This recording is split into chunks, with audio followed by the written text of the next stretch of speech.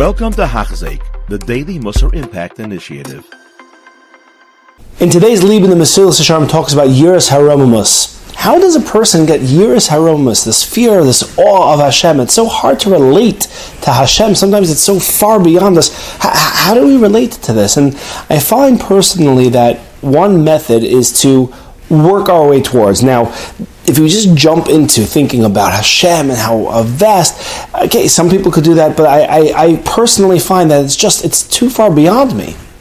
But I could relate to, for example, being in the presence of greatness. I've had the opportunity, the zechus, to be in the presence of many different gedolim. So you already, okay, I can relate to that. And then you go, okay, well, I've never had the zechus to be in the presence of Rabbi Akiva Eiger, but if I was in the presence of Reb Chaim Kanievsky or whoever it may be, so, and then you work beyond that, and then again, beyond Reb Akiva Eiger, go to the Gra, beyond the Gra, go to the Shach, beyond the Shach, and you start working your way back.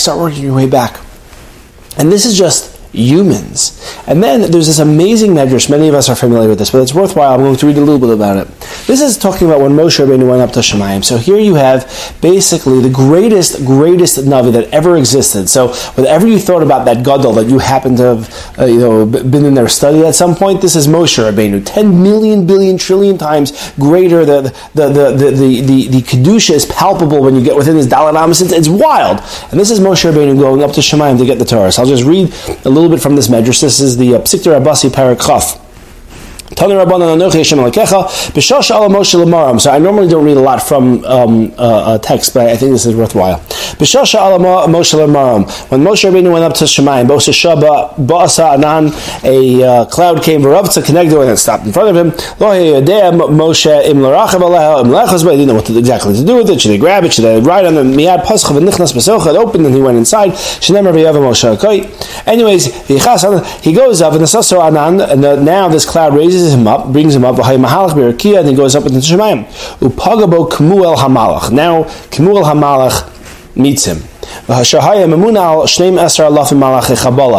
He was on top of 12,000 Malachei Kabbalah. So that's pretty impressive. That's a pretty high position, if you will. So what happens? Garba Moshe, he gets upset at Moshe and he says, "What are you doing over here?"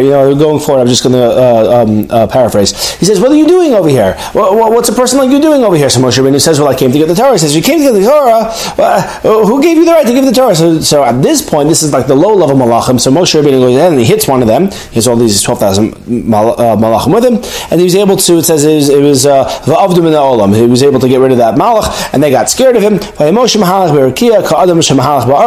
he continues going until he meets the next big malach, Hadraniel. I'm sure I'm messing up the pronunciation. And at this point, now Moshe Rabbeinu starts to get very concerned because he meets this Achigi L'Makom Hadraniel Hamalach Shugavo Mechaver Shishim Rivo Parsos. He's huge. V'chal Dibur V'Dibur Shiyotz Mipiv. Every word that he says, every word that comes out of their mouth, Yotzim B'Dibur Shneim Barakim Shel Eish. 2 lightning flashes of fire come out. Pagam Moshe. He comes to Moshe and he says, "What are you doing over here?" And now Moshe Rabbeinu breaks down crying.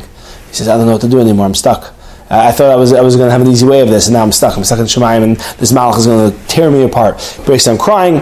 The medrash continues. A bat skull comes out, and it's from Hashem, who says you have to let him pass. He's here to get the Torah. Hadraniel apologizes to Hashem and says, "Had I known," and then he runs ahead, clearing the way, until he comes to the malach Sandalphon. And at that point, this malach, who Moshe Rabbeinu, who was able to destroy a malach, was terrified of. At that point, this malach says, "I can't go further because this new malach Sandalphon, he'll burn me up. I can't go further." So now Moshe Rabbeinu really, again, he starts crying, and he really doesn't know what to do until Hashem Kaviyachol comes and protects him, and the medrash goes on. So we've been in the presence of greatness. Many of us have had the opportunity to sit down with a gadol, to be near somebody great. That's a 1/1,000,000th of a billionth of a trillionth of anything that we can even imagine of a Navi who's not even as great as Moshe Rabbeinu. And here's Moshe Rabbeinu, and he's getting to the Malachim, and the Malachim are not even close. He can't even compare to anything about Hashem. So a little bit perhaps gives us, in this sort of thought process, a taste of the Yiras Haromimus, the awe of what Hashem is. It's beyond our imagination. It's beyond anything that our brain can comprehend. But perhaps through this method, we could at least try to reach a little bit further in our understanding of Yesharim. Have an amazing day. You have been listening to a shiur by Hachzeik. If you have been impacted, please share with others. For the daily shiur, please visit Hachzeik.com or call 516-600-8080.